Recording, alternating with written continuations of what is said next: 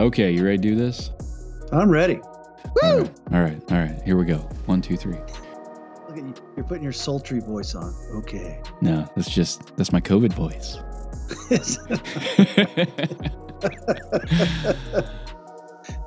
Oh, yeah. Oh, yeah. All right. Hello, John. Hey, Brandon. How's it going? Good. As I was last week, I'm still sick, and I sound worse than I did last week, but such is life. We're still going to power through this, and I'm a baritone this week, which I don't mind. I wish my voice was like this all the time. Yeah, you sound like Barry White. Hello, Brandon.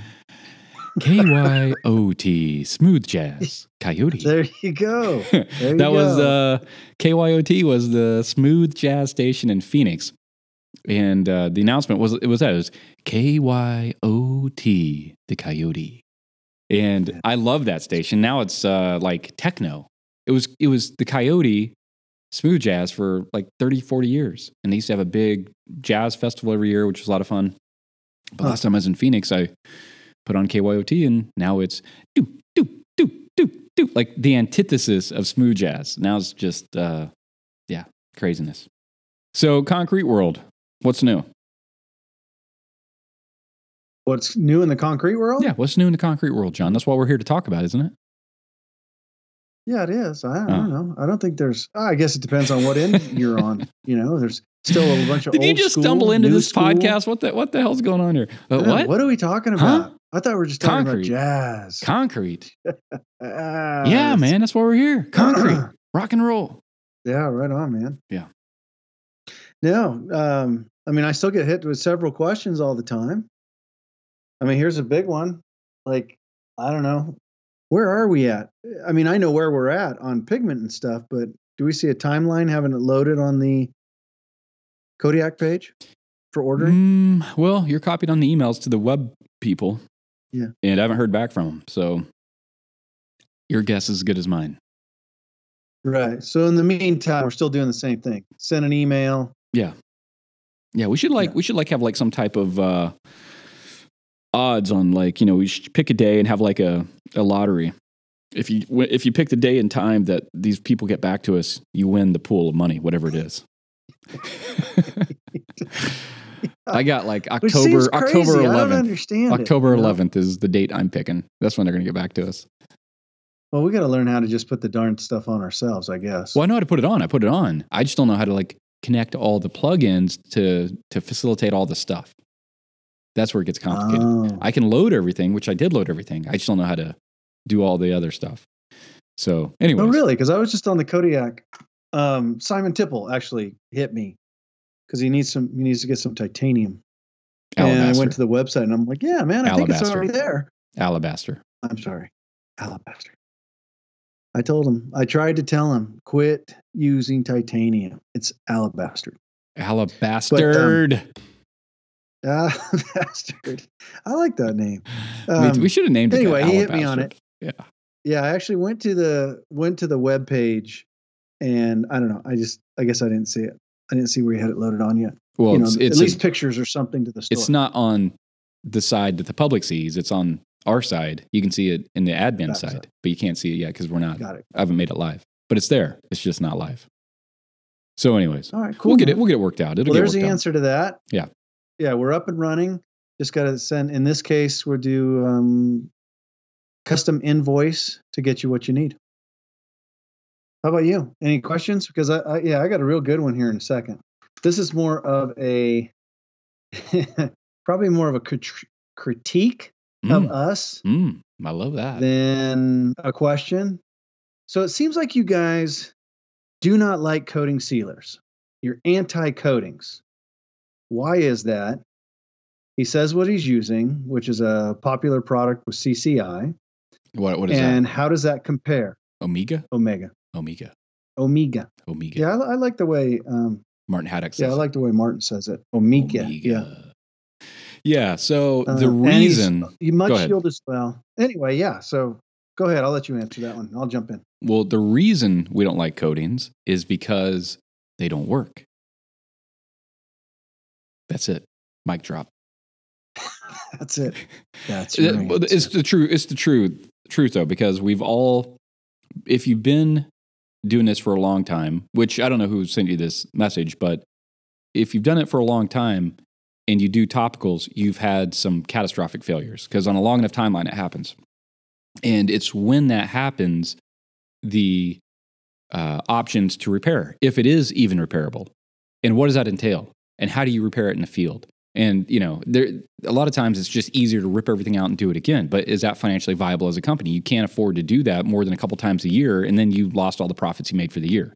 It's one of those things that if you do this for long enough and you use topicals, you get to the point where you just can't bear to go any further as a profitable business and use a topical. And so everybody that I know that has done this for, I would say more than, I know some guys that have been doing it for about 5 years. They're still using topicals, but I'd say much past 5 years, because that's kind of like the tipping point of when you start getting all the callbacks of it peeled off, it turned yellow. And so everybody that I know has done this for, I'd say more than 5 years that I know is using ICT. There's a couple people overseas that are using a reactive sealer. I'm not sure the brands that isn't ICT, but it's still the same idea that they're not using a topical, they're using a reactive. So I'd say that's kind of the direction that everybody goes if you do it for long enough. Because I used to use topicals. Dusty used to use topicals. You probably started off using topicals. I've used topicals. Yeah, we all used topicals, but we all finally got to the point where we just couldn't do that any longer. And so that's why I stopped doing it, because it's just it doesn't work for what we do. And it'll yellow. All topicals have UV inhibitors, not preventers. They don't prevent UV deterioration. It just slows it down. And so, again, long enough timeline, every coating will turn yellow. In some colors, it's not a big deal. If it's charcoal and it goes yellow, whatever. But if it's a light color, well, now your white countertop's a yellow countertop, So that's one of those things that's the other downside. And I've had that happen with pieces. I've gone back to projects where I did white, 7, 8, 9 years later. It's not white anymore. Your turn, John. Yeah. Well, mine's a much longer one, but I'm going to put out, I am not anti-coating. I'm just the opposite. I'm not anti-coating, meaning that I'm willing to let people make your choice. So here's like a new customer who came our way. And I'm just going to read parts of, it's a huge thing he hit me on, but he's one of those who's used Omega and so forth. And what he actually pulled out was an excerpt in a conversation that him and I had a year ago, by the way, who at the time, I don't think he just attended, but he, attended a CCI training. He was very, very happy about where he was at and what he was doing. Him and I got in some conversations, and my answer to him in some of his questions related to this was, and I quote, well, he's quoting me actually, keep using Omega if that's what you want, but I encourage you to learn ICT. That way, when you get to a certain point, it's easier for you to transition into a new direction rather than feeling like, a newbie all over again. So he went on to say, he gives me some critique. Like at the time, he thought I was just kind of, blowing smoke up his backside. I must be an anti-coating guy, or somehow I got some kind of animosity against Omega or whatever other choices are out there. But instead, he comes back a year later and comes back and said, how did those words hit hard? And how he has to come this direction, and he's very unhappy with the performance that he's gotten. And, they just never hold up, according to what he's saying. So, yeah, I'm not an anti-coating guy. If anybody's not talked to Brandon and I long enough, come on, I run a business. I've had my business now for nearly 20 years. I've had coatings. I've used different versions of coatings. Hell, I work and I actually consult on making coatings. So coatings are nothing new to me, but there's a reason why I don't offer them. And in the past, the only projects I've ever fully replaced because of, I'm going to say, expectation failure was because of a coating. Once they scratch through, again, it's a philosophy we keep talking over and over and over about, is that I decided to go a direction when I watched my own business struggling financially, and I saw more money going out than coming in, which typically, like everybody else, like, ooh, I just need to find a better sealer. Even though I was continuing to design my own at the time, I just didn't feel it was ready to go fully live. So I was using what choices I had. And, the concrete was the concrete. And then I just put this thing that I thought was a sealer. And now my eyes have been opened that, guess what, man? That plastic film was really where I was putting all my expectation and performance on. This plastic film, not the whole package, just this plastic film. And when that film gave out for one reason or another, scratched through, wore, peeled, scraped, I mean, whatever, I call them just not life friendly. Those are the ones I had to go back. And it was a real pain in the butt to scrape everything off, start all over again. And ultimately, in the two really bad situations, they just got replaced. So we went a different direction. And that's where I'm at now. I'm very happy with it. The performance that I see, that I live with, not just that I go in clients' place, is what I will stand behind all day long and tell people at least 100% works for me. Not kind of, not a little bit, works. No question about it. I agree. I concur. Yeah, but again, I just don't want anybody to listen to all of us like, oh, once again, they only want to talk about their own stuff. No, man, you want to hit me on an Omega question? I'll answer it. Yeah. I don't have a problem with that. Well, and that's not it. You have been for years now playing around with different topicals just to see if there's something out there that is a good option for guys that really want to stick with a topical. And at some point, that might be something that is offered through ICT. But that's only for people that absolutely, for whatever reason, have it in their head that they need a topical. And some people feel that way. Yeah, I think people get hung up on it. Yeah, I think they truly do get hung up on it. That they're, that I'm using a urethane or whatever the case may be, which again, we can have a whole other conversation, which I put out there before about isothionates and toxicities and, blah, blah, blah, blah, blah. And we could go down a huge rabbit hole about that, but we won't. Yeah, that's the other thing, especially you and I just talked yesterday.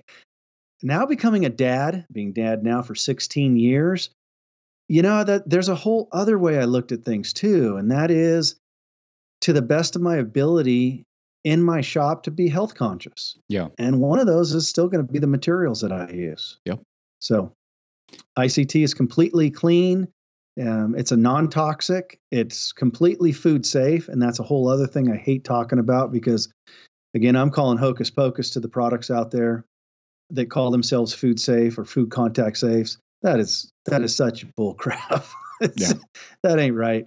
As long as an isothianate or some of these other catalysts are on board, that they actually leach out of the system for here till frickin' doomsday. So that's actually not true. It comes down to what is an acceptable parts per million that you're willing to contaminate your food with. So, but anyway, that's a whole other conversation. So that being said, I'm digressing. You're not anti-coatings because I know for a fact you've tested different coating technologies, and you've continued to do so, but you just haven't found anything yet that you feel comfortable saying, this is something that I think as a coating goes, is something I'd stand behind because they all kind of have this inherent problem. True. Agreed. And at some point, who knows? I mean, ICT may come out with let's say a urethane option. But in this case, that's what I'm saying. Again, it's a different conversation. In this case, I'm going to call the urethane, again, just a version of a polymer. I'll have to adapt it into an ability to be reactive. But again, that'll only satisfy, if it even satisfies, the people. Because the same thing, I'm going to go with a self-cross-linking technology. It will not have it'll still be dependent on the concrete as the catalyst. Will not use a two-component catalyst. So again, a whole different direction, but we'll see what happens. What else you got? What other questions you have? Well, how about, I know we've talked about this quite a bit, but, and again, this is still concrete related, back to the whole Portland cements. Once again, guys, and I know we've covered this several times, but why do we only recommend the white Portland cements? Why not the grays? Which, I guess you can, and we will, the information's out there. We'll provide the information to use your gray, especially if you're using a rad mix and that's the direction you want to go. But why do we not provide product in a gray? Why do we defend the white? And that's, once again, it's a chemistry issue. Exactly. It's just super consistent. Gray, you don't know what you're getting. There's all kinds of byproducts mixed in. It's not listed on the bag. It's gray Portland, but you can have all kinds of things in it. And then gray itself, there's different qualities of gray, different reactivity of Portlands, different colors. Like I said, in Phoenix, there's probably 10 different colors available. So, of gray. So it just opens up a whole lot of variables where Federal White comes from one plant where they manufacture the Portland, and it's very consistent. And then if you have a color line, you're able to be pretty darn consistent if you're using pigments to offer a very consistent color over the years. So if somebody picks, let's call it alabaster. There you go. In 2020, and then they pick it in 2030. Well, guess what? It's going to be the same color because it's very consistent. Very consistent. Yeah. I think it's the same thing. We keep putting it out there, but I'll quit saying that. Lehigh White, I think, is a great product, but it's inconsistent. It's got 3 different, if not 4 different manufacturing, right? Turkey, Mexico, United States, and I can't remember the 4th one, maybe Italy or something like that. Anyway, it's all brought in through Texas, I think, is their main facility. They don't actually have a way of blending it to keep a consistency in color. So whatever comes in is what's packaged, and it can be inconsistent. So it is what it is. True. All right. So that answers that. That answers that. That answers that. That answers that. Hey, I got a guy that sent me a message a couple days ago on Facebook, and he cast Maker Mix, I don't know, 2 weeks ago, came out perfect. Absolutely perfect. He didn't use it in a release.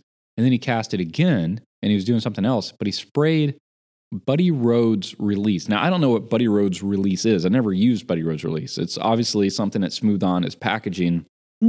And I would guess that it has a silicone in it, maybe like a food grade silicone or something. I don't know. But it created thousands of pinners in his piece. So he sent me photos. He's like, what's going on? I'm like, well, what did you do?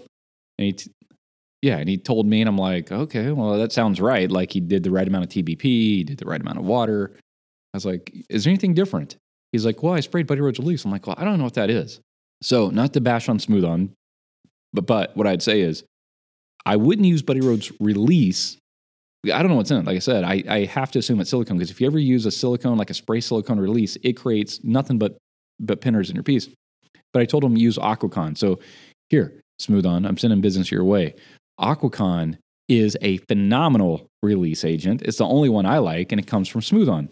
So if you're going to use a spray release, which you only need spray release on things like fiberglass or rubber or plastic molds, anything like that, I would use Aquacon. And that's pretty much the only release I would recommend because I've used it on all those materials and the pieces come out perfect. No pinners whatsoever. So that's my recommendation. Yeah, I agree 100%. So again, anybody, I think Fishstone, a few other ones.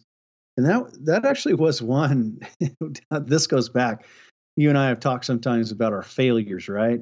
Like, how do you know? Well, we're going to get to that. Well, I'm just saying. So there was one of mine. I remember contacting Tom one day, and he sends me. I don't even remember the name of it now, but he sends me a release. Oh yeah, wipe it on. Okay, great. So wiped it on. Did what my typical methods. Walked away from it. I think it was 30 or 45 minutes. Came back. Buffed, cast, and in the corners of this precast piece, oh yeah, it looked like he shot it with a shotgun. I mean, it was so ridiculously just, nothing but pinholes. Everything from the big to the super tiny ones you really can't fill without trying to fill them 3, 4, 5 times, and called him up like, hey, he's like, well, I don't know. It can't be the release. There's no way that can be the release. And I'm like, I think it's the release, man. I've never seen this before no, it can't be the release. Okay. So put 2 releases head to head. I think it was a Zypex version or Zymex. Anyway, long story short, don't use silicones. No, not the spray silicones. Do not. 880 VOC. I think there's actually a smooth-on version called Universal Release.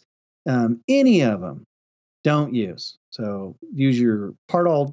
Polytech 2350, any of those. Yeah. Those are all silicone releases. Yep. They're all food-grade silicone. Hiram Ball told me years ago, before he passed away, that most of those are food-grade silicone used to lubricate deli equipment. Comes in aerosol. That's what it's made for. And they just relabel it as release for concrete or mold making. Interesting. But like Polytech 2350, yeah, that's what he said they're traditionally made for, or the original use was for deli equipment, food-grade silicone. Which I don't know that's good for you. Getting silicone in your meat doesn't sound good. But it's, again, one of those acceptable parts per million, like, hey, my turkey sandwich only has 3 parts per million silicone. But that's what most of those aerosol releases are food-grade silicone. And, when you make a mold and you use silicone sealant caulk for the roundover around the perimeter, you always notice when you flip your piece, that's the only place I ever have any air pockets, any pinholes, is where that silicone was, because that silicone holds air. Air, for whatever reason, just attaches to that spot and won't pop off, where the rest of the mold comes out perfect, not a pinner to be found. The only place, and we talk about this in the classes, and we show people, look, before we even do it, I tell them, the only place we're going to have any pinholes is going to be where we have silicone caulking. And lo and behold, 99.999999% of the time, when I flip a piece, it's perfect, except for where there's caulk. And it's not something I sweat because it's a round over. It's just like a little tiny pinner, like whatever. Nobody's going to care. But it just shows you silicone holds air. And that's why I don't like silicone molds. I like urethane molds. But anyways, it's a different story. Speaking of urethane molds, or there was just a question here the other day, right? Brian, related to Polytech 7445, and he had a yellow mold. Yeah. Yeah. That happens, so Polytech 7445, in my opinion, if you're going to only use one rubber to make your molds, that's the best rubber. And that's what Hiram used to say as well. It's the most universally useful durometer of rubber. It's very dependable. It's long lasting. It's got enough flex to it. You can demold it easily without breaking pieces. But like I said, I got molds that are almost 20 years old that are still usable, still pliable. I'm not doing anything special to them, and they're still usable. But for whatever reason, the first cast or two with 7445, it's with any rubber mold, because they have like oils in them of some sort, but it transfers that yellow shade to the piece. So if it's a darker color concrete, it's not a big deal. You don't see it. But if it's white, well, where that mold was comes out yellow tinted. But by the second or third casting, usually takes a couple castings, it doesn't happen anymore.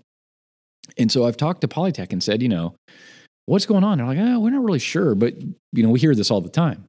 People say that, like the first casting, first maybe 1 or 2, they'll have some transfer of that yellow color and then it stops. I just wish they would take the yellow out altogether, the dye. Just take it out. Let the rubber be what it is, because they're obviously adding yellow to it to pigment it that color. It's kind of like those Spinflex pads. Remember when they used to be maroon and it would transfer that maroon color to your concrete? Yeah, I do remember And then they finally, after enough people complained about it, they finally just started making them natural. Like they didn't add any pigment to it. Like, why do they need to be red anyways? Like, they don't need to be red. Who cares if they're red? So they took out the pigment, and now they don't transfer the color to your concrete. I wish Polytech, if you're listening to Polytech, like Polytech's a person. Hey, Polytech, I'm talking to you. Take the damn color out of the rubber. Nobody needs it. I don't care if it's yellow, cream colored, clear, whatever. Just let it be. Anyways. Well, I wonder if I guess I haven't thought about this till now. Anybody listening, maybe just break your molds in. Wonder if you just hand coated them 2 or 3 times, pulled it out, let that wear off with some, I'm going to call them test castings, and then use that for a project. So what I've done is, and it's pretty much the only time, because I'm not spraying a face coat to spray face coat. I'm just spraying a face coat to put concrete on the surface and cure it and draw out that color. But that's what I've used my hopper gun for in the past is when I make erosion sinks, a lot of times I make a rubber mold to do them. And it's part of my mold making process. But I'll spray it a couple times with just, a little bit of face coat mix, let it harden up overnight, next day break it off, do it again, and then I'll cast my actual piece. And by doing that, it draws out that color. And then I don't get that transfer of color. Now, to always cure differently, it doesn't matter if I'm using Polytech 7445 or Mold Star 30 or any of the different rubbers out there.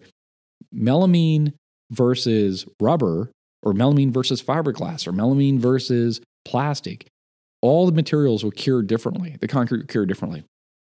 And so if there's ever two different materials in your form, you'll always get a slightly different shade of color between those two different materials. It's crazy the way concrete does that. So if you're putting a rubber form, a mold, in your melamine form, expect to have some color difference. Now, typically, once you clean it with simple green or whatever degreaser you want to use, which that was another question we got, once you clean it and then you acid etch it, it becomes negligible. You can't even tell that there's a color difference most of the time. But sometimes it's still there. Sometimes I can still see it. Something to know. No, that is. Yeah, I don't use a whole lot of that kind of stuff. All my stuff is usually, an MDF or a plywood plug, and then I do an epoxy coat and do all that kind of jazz. So I don't use a whole lot of rubbers. But it's good to know if you're going to pull a rubber, break the thing in before you use it. So that was the other question we got is somebody on the Kodiak Pro page, Justin Stevenson, I think that's who it was, or Jason Robertson. No, Justin Stevenson said that his wife has a sensitivity to chemicals and smells, and simple green was a little strong, was a recommendation for stripping off the casting residue, wax, mold release, that kind of stuff. And what was your recommendation? Well, it would just be use a diluted acid. But, your acid is still going to have a smell, especially if you use a vinegar. Otherwise, the other two choices was using a baking soda, heat up some water with baking soda. Baking soda works really well. And then finally, a blend of the mule borax, so a tartaric acid, a boric acid with the baking soda. Blend the two together. Those are two that are your natural cleaners. Used a lot in soap products and laundry detergents and all that kind of stuff. So any of those choices would be, well, especially the last two, would be great choices that would have no scent. Well, there you go. Problem solved. Yeah. And the only thing I would say is use warm water. I mean, and make up a 5-gallon pail at a time so that it sits, and, you got plenty of nice warm water ready to rock and roll, a 5-gallon bucket always on the side, to use it. So you're not constantly blending up fresh cleaning agent would be the smart thing to do, in my opinion. That's a good idea. Yeah, it is. I mean, as long as you're scrubbing, our recommendation with that, just like in your videos, is using a Scotch-Brite pad to scrub. So it's a combination, in my opinion, it's a combination of the scrubbing action with the cleaner. So I think it'll do great. What was the last word you just said? I think that'll do great. Great. Oh. Do I have to get my... I think it No, it'll do great. You had a stroke for a second. Yeah. Yeah, it's amazing. Wasn't it? I forget when it was. I was surprised how many people are sensitive to, smells, if you will. Because there was one... I made a joke dude. out of I can't stand laundry detergent. Yeah, laundry detergent. I had no idea. So many people were so sensitive to that. I can't stand it. No. Dude, my wife, I only use Tide Free and Clear or, All Free and Clear or whatever. My wife got some OxyClean for the girls' clothes. And it takes 3 or 4 loads of laundry after she used it once for me not to be able to smell it in my clothes. And it gives me migraines, Really? the smell of it. I can't stand it. Yeah. Wow. I can't stand the smell of it. But that's like any, plug-in air fresheners drive me crazy. Oh, yeah. Well, they're too strong. They're too strong. It's like walking into a Bath and Body Works. I have no idea how people can spend, 30 minutes to an hour in there. I have trouble walking past it. It's so strong. I know. Yeah. Well, let's let me do our weekly highlights that we need to hit real quick.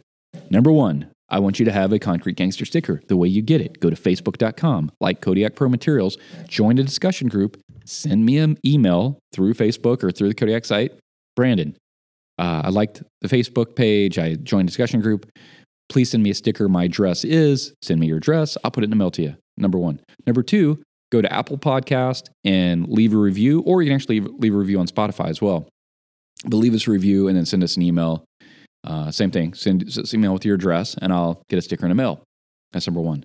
Number two, we're having an open studio February 28th, Eureka Springs, Arkansas. It's for people wanting to try Kodiak Pro products, to mix concrete, apply sealer, cure, cast, all that kind of fun stuff. It's for somebody just wanting to kind of dip their toe in, see if this is for them. Or maybe you're doing concrete, you're thinking about switching product lines, Kodiak Pro. You're not ready to make the jump. You want to come do it in person, be comfortable. This is for you. So that's February 28th, Monday, February 28th. To sign up for that, go to kodiakpro.com, click on shop, scroll down, open studio. It's $100. Best money you'll ever spend. I hope to see you there. Lastly, we're having the 6-day Spring 2022 Pinnacle Concrete Camp, February 21st, 26th, Eureka Springs, Arkansas. Dusty Baker, John Schuler, Brandon Gore, GFRC, ECC, OPP, you know me, fabric forming, upright casting, Dusty Crete, business practices, sealing, curing, tools and equipment, marketing, all of it. All of it. Best class in the world. Best class in the universe. Best class ever in the history of mankind or dinosaurs. You got to come. To sign up, concretedesignschool.com. Click on the banner up top. There's a little link, and come to that. And that's $4,500. And I'm like, oh, that's a lot of money. Dude, best money you ever spent. I mean, that's a college class. And we're going to teach you in 6 days what 6 years of college can't teach you. So best money you'll ever spend, I promise. And there's plenty of people. You know, we've taught 1,600 people.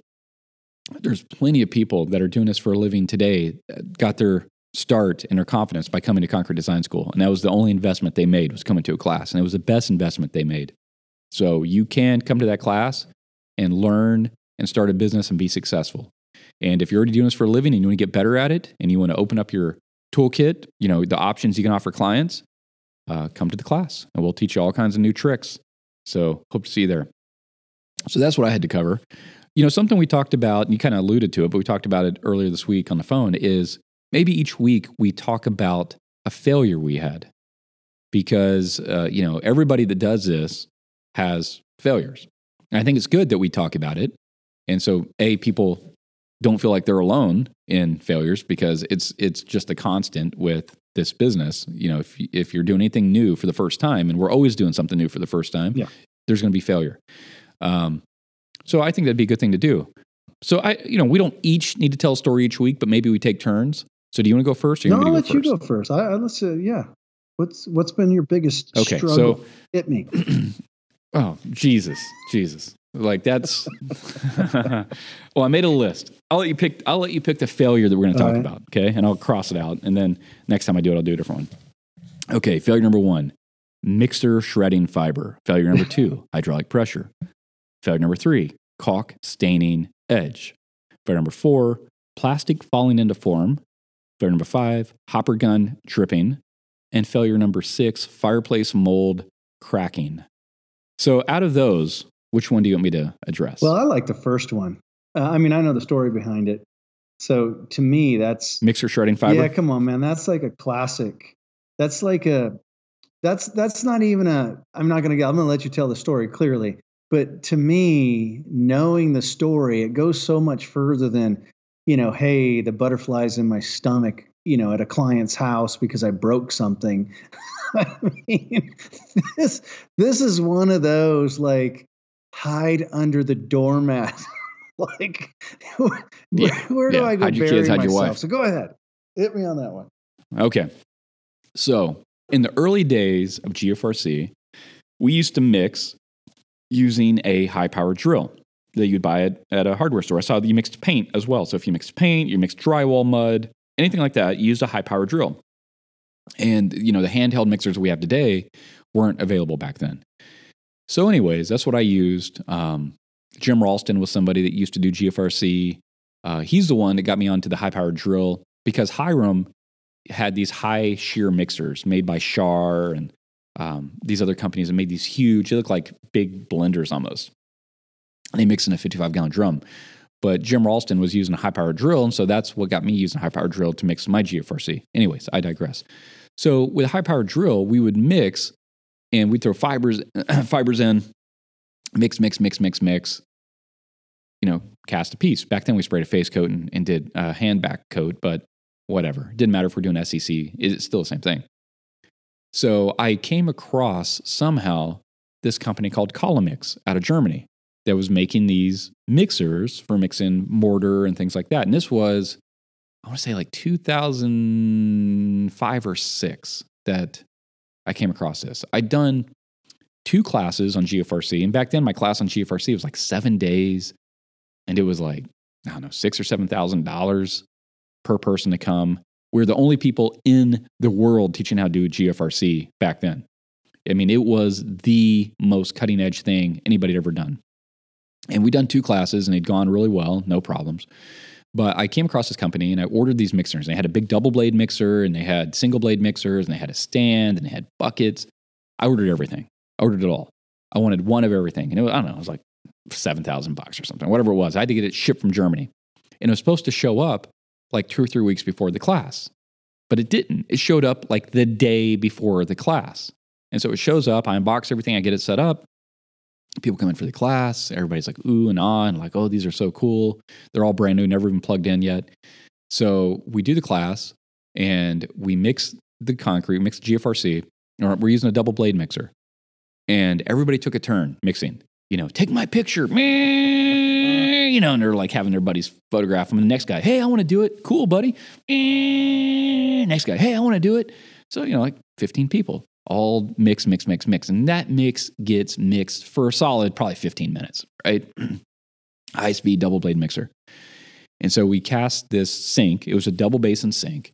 We cast it. We spray the face coat. We hand back it. We've been touting the benefits of GFRC. You can cast 1 inch thick, 24-hour demold, blah, blah, blah, blah, blah. And everybody's like, oh, yeah. We've been touting it, and this leading up to this. This was like the 7th day. We're going to, it's kind of like a biblical story, like on the 7th day. So on the 7th day, we're going to demold the sink. Oh, I'm going to pull a Dusty Baker and John Schuler. I'll never forget. I can still remember. Forget. And it's true. I'll never forget. Me and my helper, a guy named Mike Zimmerer, I used to date his sister. It's a whole nother story. But Mike was on the other side, and it's like, I don't know, an 8-foot sink. We demold it, it's face down. We go to pick it up. We tilt it on edge. We carry over the sawhorses. When we go to flip it upright, so we're laying it over upright, and as we're going to set it down, it just folds into 3 pieces. Boop, boop. So one sink is now 3 pieces on the floor, right? And I'm standing there with my hands in the air where the sink was, and Mike standing there with his hands in the air where the sink was. And there was a commercial back then that people might remember. It was Holiday Inn Express, and it was a genius marketing campaign where it's like, ding, want to get away? And that was the slogan. And I swear to God, I heard that in my head in that moment. And if I could have been anywhere else in the world, I wouldn't have been there. Because like 15 people are sitting there staring at me that all paid all this money to be there, and we've been touting the benefit of it. And we taught a couple classes before this, and by this point, I probably cast several hundred pieces out of GFRC in my career at that point. I never had this happen, ever. Not privately, not in a previous class, never had this happened. But here we are, right? Half the people just walked out right then. They didn't say a word. They picked up their bags and they got in the rental cars and they drove away. And I was like dumbfounded. And we ended like on a Sunday, the class. So there was nobody to call. I couldn't call Hiram. I couldn't call, right. Ball Consulting or, the fibers back then came from St. Gobain out of Spain. I was pretty sure we had a fiber issue. But I told people, guys, I don't know what happened. I honestly don't know what happened. I can't tell you what happened. I think it's fibers. I don't know. I'm sorry. This has never happened. But they're all looking at me. I'm supposed to be the expert. And here I am, right? So on Monday, I get a hold of Hiram. And I tell him what happened. And he's like, well, that's really weird. He's like, what did you change? I said, nothing. Everything's the same. I was using 4-ton VF774. I was using, AR glass fiber, these 1/2-inch AR glass fiber from St. Gobain, blah, blah, blah, blah, blah. This is my mix. He's like, yeah. He's like, nothing changed. I was like, well, we got new mixers. He's like, okay. What's new? I'm like, oh, it's this company called Kodiak, and this is double blade mixer. He's like, I don't know. Call them. He's like, if that's the only variable. He's like, I'm telling you, it's not the fiber. It's not the polymer. Call them. So they're in Germany. So I call this company in Germany and they're like, or I actually email them. And they send me back a message and say, our English, customer service person will call you, or tech support guy will call you. He's still German, but he speaks English. So he calls me up. He's like, so what happened? I was like, well, so I tell him this whole thing, right? And I tell him how the piece just folds in 3 pieces. He starts laughing. He's like this little piglet. He's like, oh, you overmixed the fibers. I was like, what? He's like, you overmixed the fibers. The double blade mixer will shred the fibers. You cannot overmix it. I was like, nobody told me. Yeah. Nobody said. There's nothing in the owner's manual. The owner's manual is like a IKEA instruction sheet. It's all like hieroglyphics. But even then, there's nothing in there that says like, don't overmix the fibers. Nobody told me. And I never had this problem with the high-powered drill because the high-powered drill is nowhere near the same torque as a handheld mixer. It's a totally different beast. You can mix with that high-powered drill all day long and it's not doing anything, right? You take one of these high-torque handheld mixers, totally different ballgame. In the double blade especially, there's no ring on the bottom. And so they create a scissor action. They come together and literally pass each other like a millimeter apart as they spin. And they will just shred the hell out of the AR glass fiber. Totally destroy it. That's what happened. This mixer shredded the fiber. Everybody's taking their photo op. Hey, take my picture. They're all doing their thing. And it shredded the fiber. Now, I didn't know any better. I didn't know. I was just learning about mix. That's when I learned, do not overmix fiber. And that's also when I got rid of that damn double blade mixer. Now, if you're using PVA fiber, use a double blade. You're not going to hurt the PVA. But I'm telling you, if you use GFRC, use AR glass fiber, ditch the double blade mixer. It's not worth the risk. Use a single blade. Well, I'm going to add to that for a second. You didn't just learn that. In a very niche industry all learned that. Because previous to all this, Hiram and anybody else were using roving and it would chop as they sprayed it for conventional GFRC. You were one of the first guys moving all of that idea into this smaller batch mixing kind of idea, which now, you'll probably find it in every training manual. You'll have, who'd ever do it like, hey, don't do this. But you learn that the hard way, which is, again, a reason why we who've done this, who've gone through these trials and tribulations, that's why this information makes more sense. It's got much more heartfelt experience behind it than just, hey, I heard what happened to Brandon, so you just don't do it. Yeah, and that's where we talk about our classes are so valuable because the information we're teaching isn't secondhand information. It's not a game of telephone. It's not hearsay. It's not somebody else learned the hard way. We learn the hard way. And we can tell you why you don't want to do this. There's a reason why. I'm not just some guy that makes up all these rules of like, this is why you do this, and this is why you do this, and you got to do it that way. No, there's a reason why. And that's what we go through in our classes. But that was a catastrophic failure. Now, some of the people have been back to classes since then over the years. And they'll tell me, they're like, I was in the class. Because I'll tell that story in every class about the piece coming apart. And that's why you don't overmix fibers. But I've had, I want to say like at least 2 or 3 over the years. I'm like, yeah, I was in that class. I was there. I was like, oh. I was one of the people who left. Yeah, that was one of the most embarrassing moments of my life. I'll bet, man. Yeah. I'll bet. There you go. That's the weekly failure. I didn't go the AR glass route. I've always used PVAs. So, yeah, that's a new one to me. I mean, it all clearly makes sense now, like, duh. But in fact, I just ordered my first, listening to Dusty, I just ordered my first Colamix double paddle mixer. It's still in the box. Literally, it's still in the box. I was just down at the shop today, and, I looked over, I'm like, I really should use that. And then I look over, I'm like, but this one's plugged in. So I'm just going to use it. But I look forward to it. No, they're a great mixer, phenomenal mixer. And if you're doing overlays, which I think that's really what they're designed for. They weren't designed for guys like us. They're designed for people doing flooring overlays. They're perfect. They're awesome. They're phenomenal. But for mixing air glass fiber, they are the devil. Do not use a double blade. Use a single blade with a ring on it. And then you can't chew up your bucket and, all that kind of fun stuff. I have that video that's up on how to make a concrete sink. And you can see me mixing, Maker Mix, using a single blade column mix. And I have a cool mixing stand. I talk about it a little bit in the video. We have great range of motion. Where with the double blade, especially if you get the kind of the arm they sell, it's this kind of articulating arm, it locks out the mixer like a 1/4 inch above the bottom of the bucket. You don't have that range of motion. So you get this layer of like dry mix that you can't mix. And it's really dangerous because you take that mixer and hit the bottom of the bucket, it just shreds the plastic because there's no ring.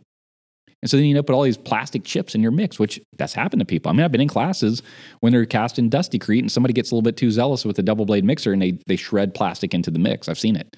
That's the danger with the double blade mixer. Where the single blades, you don't have that danger because they have a safety ring. You can't shred the bucket. For me, the benefits of double blade aren't outweighed by the potential downsides. So I stick with single blade. I picked it up because I just wanted to see the difference in shear. So when I start the testing, the mixing, meaning from compressions and so forth, because we've talked about that in the last podcast, and I hope to have all that information, well, not all of it, but moving forward with the information as we start presenting it in the months ahead. But I was going to take a look and see what the difference in shear, and just present the information between single head, double head, and the pan mixer, the Eimer mixer. Yeah. Should be interesting. I mean, if anything, it's just information. All right. Well, John, until next week, we keep trying to get Joe Bates on here, but that guy is like trying to pin down the Pope or something. He's impossible to get next week. Scheduled. That's what we got to do. It'd be good to talk to Joe again, see what he's up to. Strap him down so he doesn't sound like he's, in a grocery store when we're talking to him. Yeah, so and nobody would know, but we actually recorded an episode with Joe a couple weeks ago that we were planning to release. But the guy, and a lot of people that we do podcasts with, is a roamer. He's walking around a shop, picking up drills, opening doors, walking outside. Opening up bags of chips so much something. background. Golly. So much background noise that when I was trying to edit it, it was just impossible to edit. It was just too much noise. And so we got to redo that with him. He's got to go, you got to strap him to like a chair. We'll get Joe on the next one. And it'll be fun. Excellent. Well, as always, my friend, good talking to you. Same here. You have a fantastic rest of your day, and we will talk later. Adios, amigo. All right. Bye.